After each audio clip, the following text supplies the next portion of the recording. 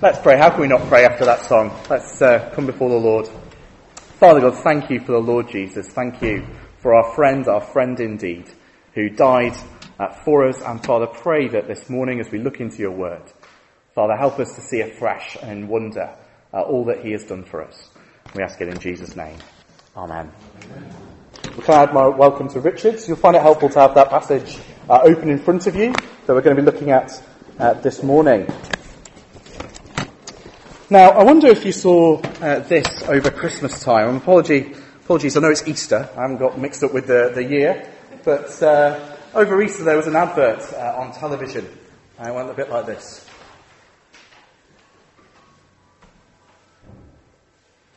There are 5 little days spent in a gravy haze that happened between Christmas and New Year. The midday was fun, but stick a fork in you, you're done. You're feeling a dip in festive cheer. You park it on the couch, shoving biscuits in your mouth, in your legs. You can't feel a thing go. You can quench your party thirst on the 31st, but for now you're in a limbo. I'll leave it there. But I wonder if you, as we look at this passage here, as we consider Jesus' burial, I wonder whether you think this is a bit like the Easter limbo. You know what I mean? So we talk a lot about the cross, don't we? We talk a lot about the resurrection, but this is the bit in between. This is the part that we don't often talk about. This is the time before Jesus rises again. He's died, but now he's going to come back to life later on. But here he is in the tomb. But what we're going to see actually is that John is going to show us that even in these events, in the in-between, actually there are things to learn about who Jesus is and all that he's done for us. There are actually things that he's going to show us that speak of Jesus' identity, that speak of Jesus' mission. So the first thing that we see is the hidden revealed. The hidden revealed. That's in verses 38 to 40. I'll read them to us again. After these things, Joseph of Arimathea, who was a disciple of Jesus, but secretly, for fear of the Jews, asked Pilate that he might have permission. That he might take away the body, and Pilate gave him permission. So he came and took away his body. Nicodemus also, who earlier had come to Jesus by night, came bringing a mixture of myrrh and aloes, about 75 pounds in weight. So they took the body of Jesus and bound it in linen cloths with the spices, as is the burial custom of the Jews. What we've got here is actually 2 men who don't really feature prominently in the Gospels. Joseph of Arimathea, well, he gets his first mention here. He's mentioned in all 4 Gospels, but this is the first time that we meet him. Nicodemus, well, he gets a couple of mentions in John's Gospel, but you'd hardly think that he was one of the central characters of the book. But these 2 men that look after Jesus after his death, look after his body, share a few things in common.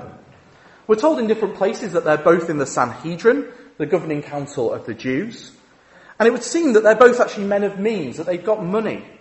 Joseph, we're told elsewhere, owns this tomb, which is in the capital city, the sort of prime location. Nicodemus here is able to supply a large quantity of myrrh and aloes for the body. So obviously has some money behind him. But interestingly, John ignores these sets of details. These are things that other Gospels tell us, really. John just tells us really one thing about them both, something that they share in common. That they were both secret believers.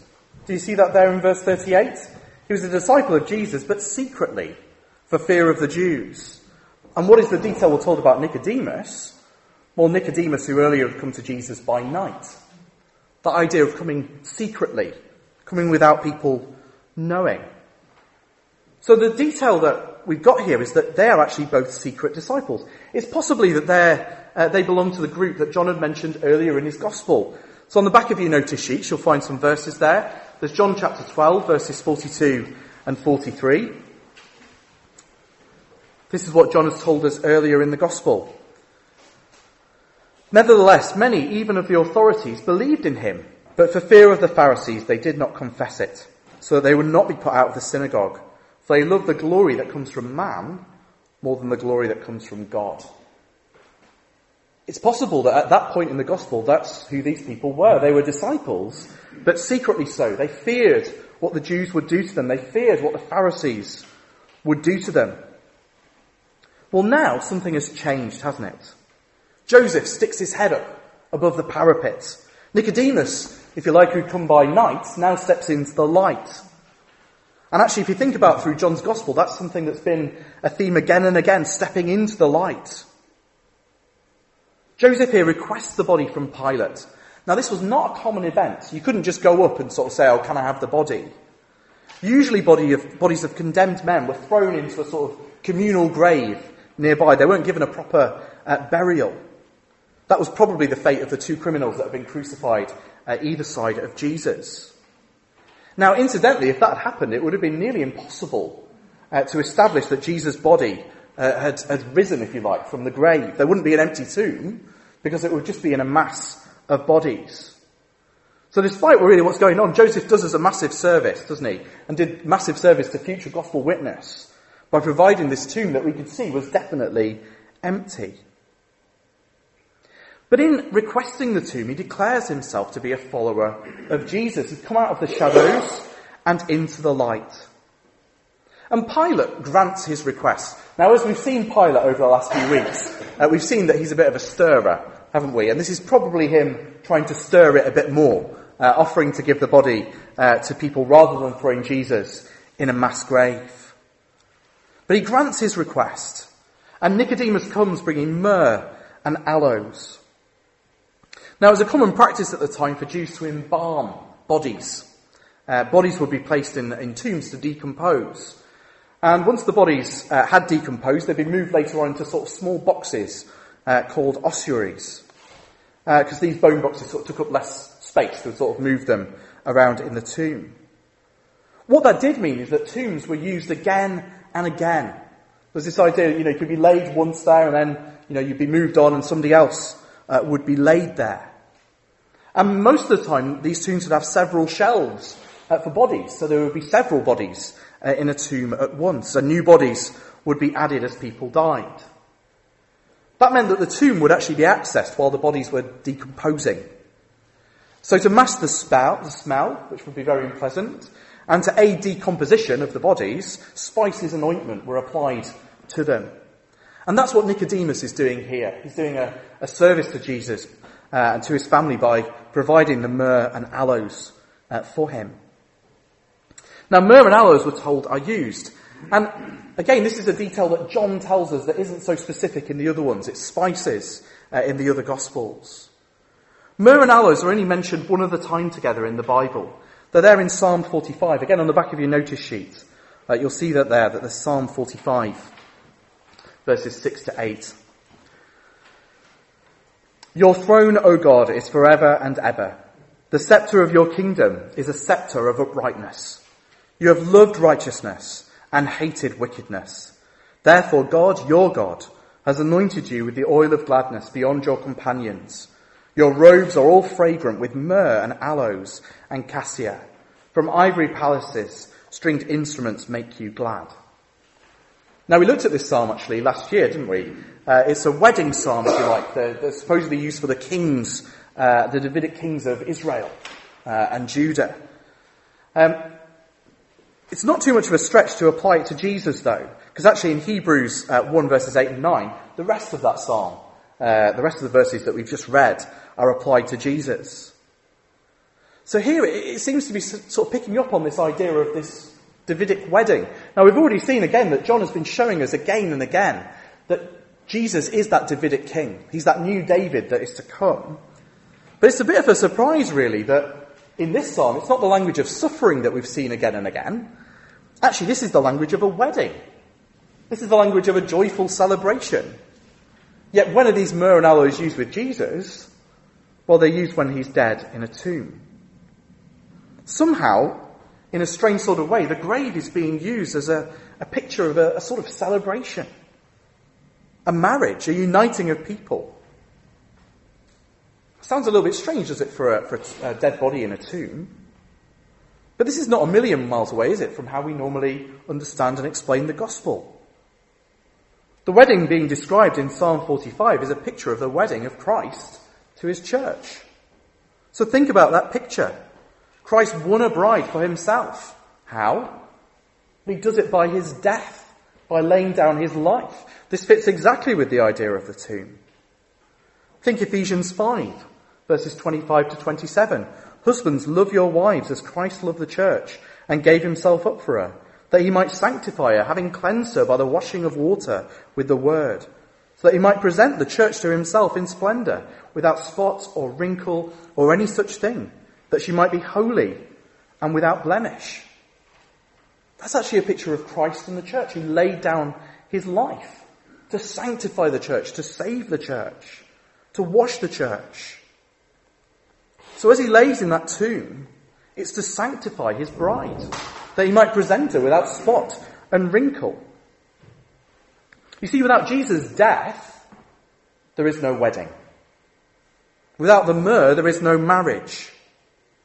But with the myrrh and aloes is the making of our marriage. Do you know this morning that if you're a Christian, you are the bride of Christ? Here is your husband laying down his life for you. Here is him enduring death for you. We talked, didn't we, last week about wanting a friend or a king like this as we saw Jesus in his splendour dying on the cross. Well, wouldn't we want a husband like this? To be the bride of Christ? I know it's a bit weird for men to think of yourself as wanting a husband, but that's the way it goes, isn't it? You know what I mean? We are a bride. Could you think of a better husband than the one we're presented with in the gospel? Could you think of a better husband than one who would go through this for us? Who would go to hell and back on the cross? Who would die for us? It's a bit like that Bryan Adams song from the 90s. I'm a child of the 90s in a way. That's when I did most of my music stuff. Though actually it was on the radio this morning. Everything I do it for you. Sort of the idea of longing after someone. Yeah, I would fight for you. I'd lie for you. Walk the wire for you. Yeah, I'd die for you. Now, leaving aside the lying bit, isn't that what people want in a husband? One who will sacrifice? One who would die for you? Well, here is what Jesus did. This is what he was always going to do. Don't forget that actually myrrh was the gift right at his birth. This was always where it was going. And it causes these once hidden believers to come out into the open, to actually stick their head above the parapet. Well, is it any different for us? Well, we can be secret believers at times, can't we? We can be tempted not to wear our faith on our sleeve. And I think it's getting harder and harder to do that, isn't there, as we face more opposition. I know someone who tried to be a secret believer once. They went away to a university summer school. And they were getting picked on at school. It was quite hard. And they decided, you know what, I'm not going to tell anyone I'm a Christian. I'm just going to have a quiet week. And the story goes that, the weekend began and sort of carried on. But then some of them wanted to buy some alcohol. They wanted to do something they weren't supposed to do. And, well, the Christian had to say, no, I can't do that. Well, why not? And it soon came out into the open and spent the rest of the weekend being asked all sorts of questions and things. But we can try and keep it secret. But we have no need to keep it secret, do we? If we lived in Saudi Arabia, then you'd think, well, maybe that might be a good reason to keep it secret. But even then, I don't think that's a given. But the cross here made these men bold. They came out of the shadows and into the light. And no doubt they suffered for it. They went to the governor. This was a public thing that they were doing. But I bet you'd tell you that it was worth it. In life, they have been these secret, sort of half-hearted believers. But now the cross has done something to them, hasn't it? It's galvanised their faith. And we won't see the true fruition of this until Pentecost, as the Holy Spirit comes and makes all the believers bold. But think about it, for us, well, we have both, don't we? We have the cross and we have Pentecost. Shouldn't we be bold? We certainly shouldn't be invisible believers, should we? Now, that doesn't mean that we ram it down people's throats. That's a very unpleasant experience, isn't it? But what it does mean is that we're open about our faith, even if it means sticking our neck out. These hidden believers get revealed. So that's what we see in our first point. These hidden believers are revealed. Now, the story moves from more the people to the places. Our second point is the garden revisited. Let me read to you verses 41 and 42. Now in the place where he was crucified there was a garden, and in the garden a new tomb, in which no one had yet been laid. So because of the Jewish day of preparation, since the tomb was close at hand, they laid Jesus there. Now again, John gives us details that aren't mentioned in the other Gospels. He mentions that this takes place in a garden. That's an interesting choice of language, really, isn't it? To mention this is taking place in a garden. Why the mention of a garden? Well, the Garden of Gethsemane that we sang about earlier, it is mentioned in John's Gospel, but only in passing. You don't get the whole scene where Jesus is praying to his Father there in the garden. It's not even mentioned by name, it just says that he was in a garden. The big garden in John's Gospel is here. So why mention a garden? Well, the story of the Bible begins in a garden, doesn't it?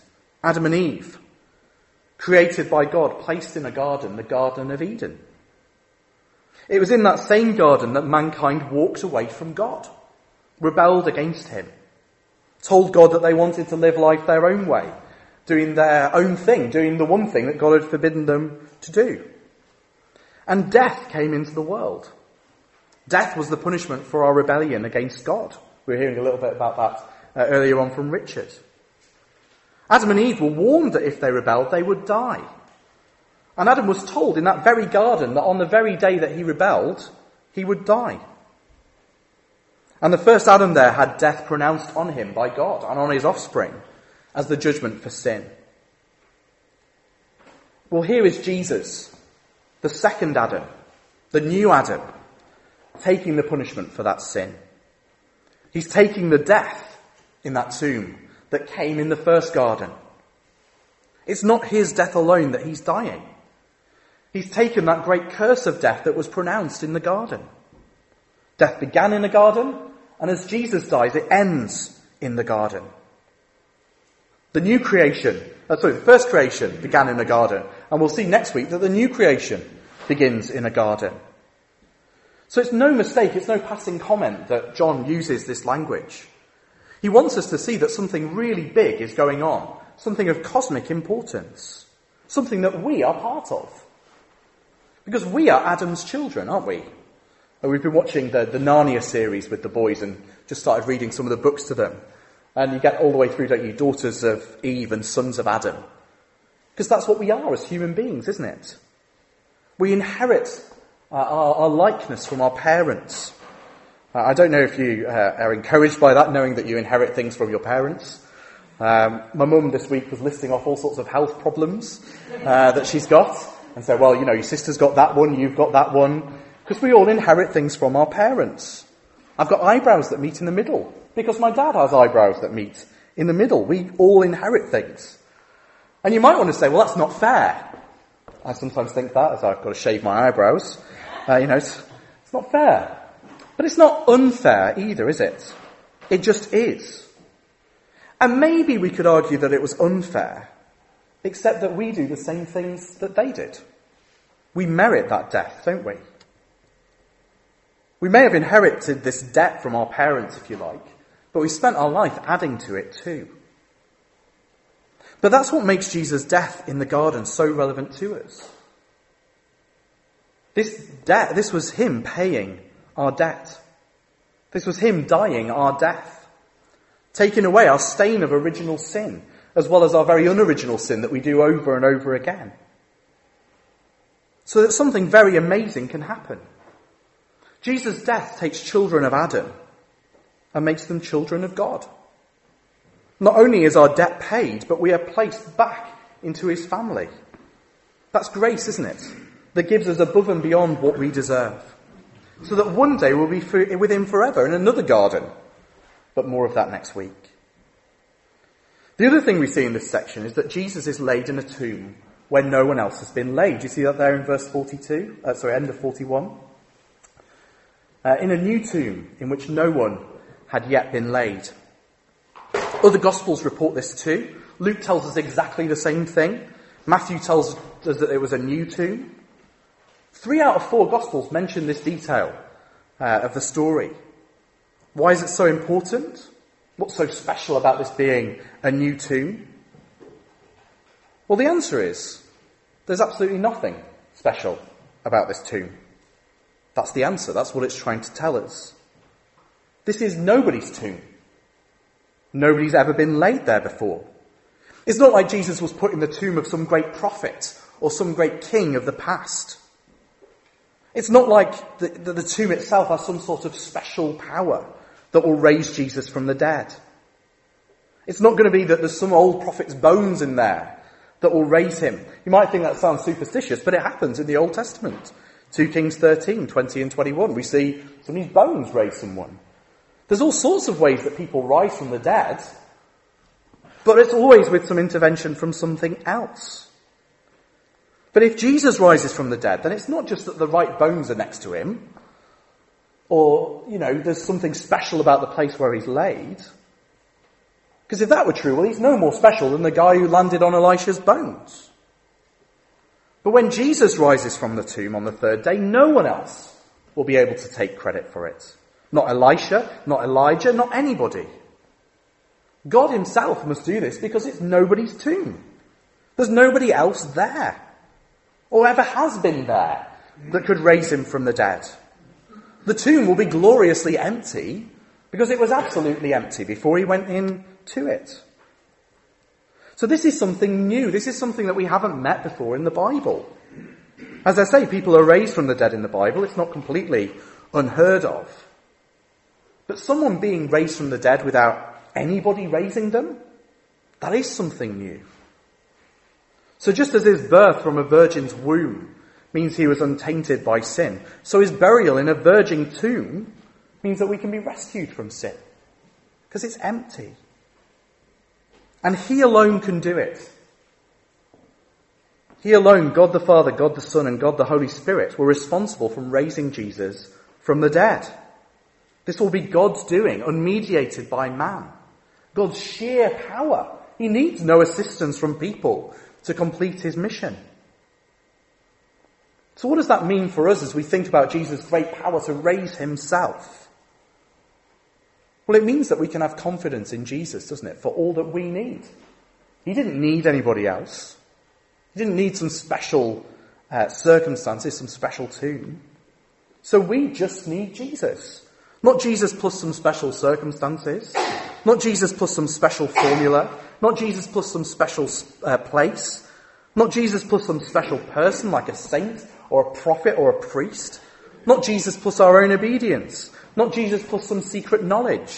Not Jesus plus a second blessing. Not Jesus plus some special technique. Just Jesus. He is all that we need. We do not need another. We do not need anything else. Because he didn't need anything else. He was sufficient in himself to raise himself from the dead. The tomb was empty before he got there. There was no one else had done anything to it. And it shows us that he is all powerful. He is sufficient. He's all that we need. His resurrection power does not belong to anybody else. It's his alone. But he shares it with us as he brings us to life spiritually, raising us from the dead. So we see here that so much is going on, don't we? This is not Crimbo Limbo or Easter Limbo.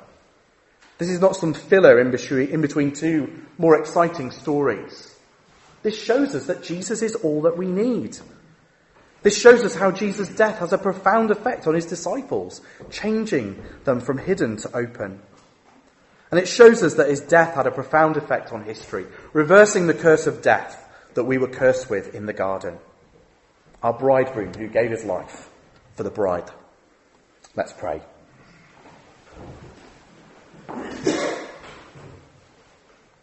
Father God, we want to thank you for the Lord Jesus. Father, thank you that he needed no one else to raise him, Father, but you alone did it, Father, that he alone rose from the tomb. Father, thank you that his death makes his disciples bold, and we pray that you give us boldness this week, Father, as we head out into the world. Father, help us not to keep our heads down, but Father, to be willing to stick our heads up and be known as disciples of Jesus. And we ask it in Jesus' name. Amen.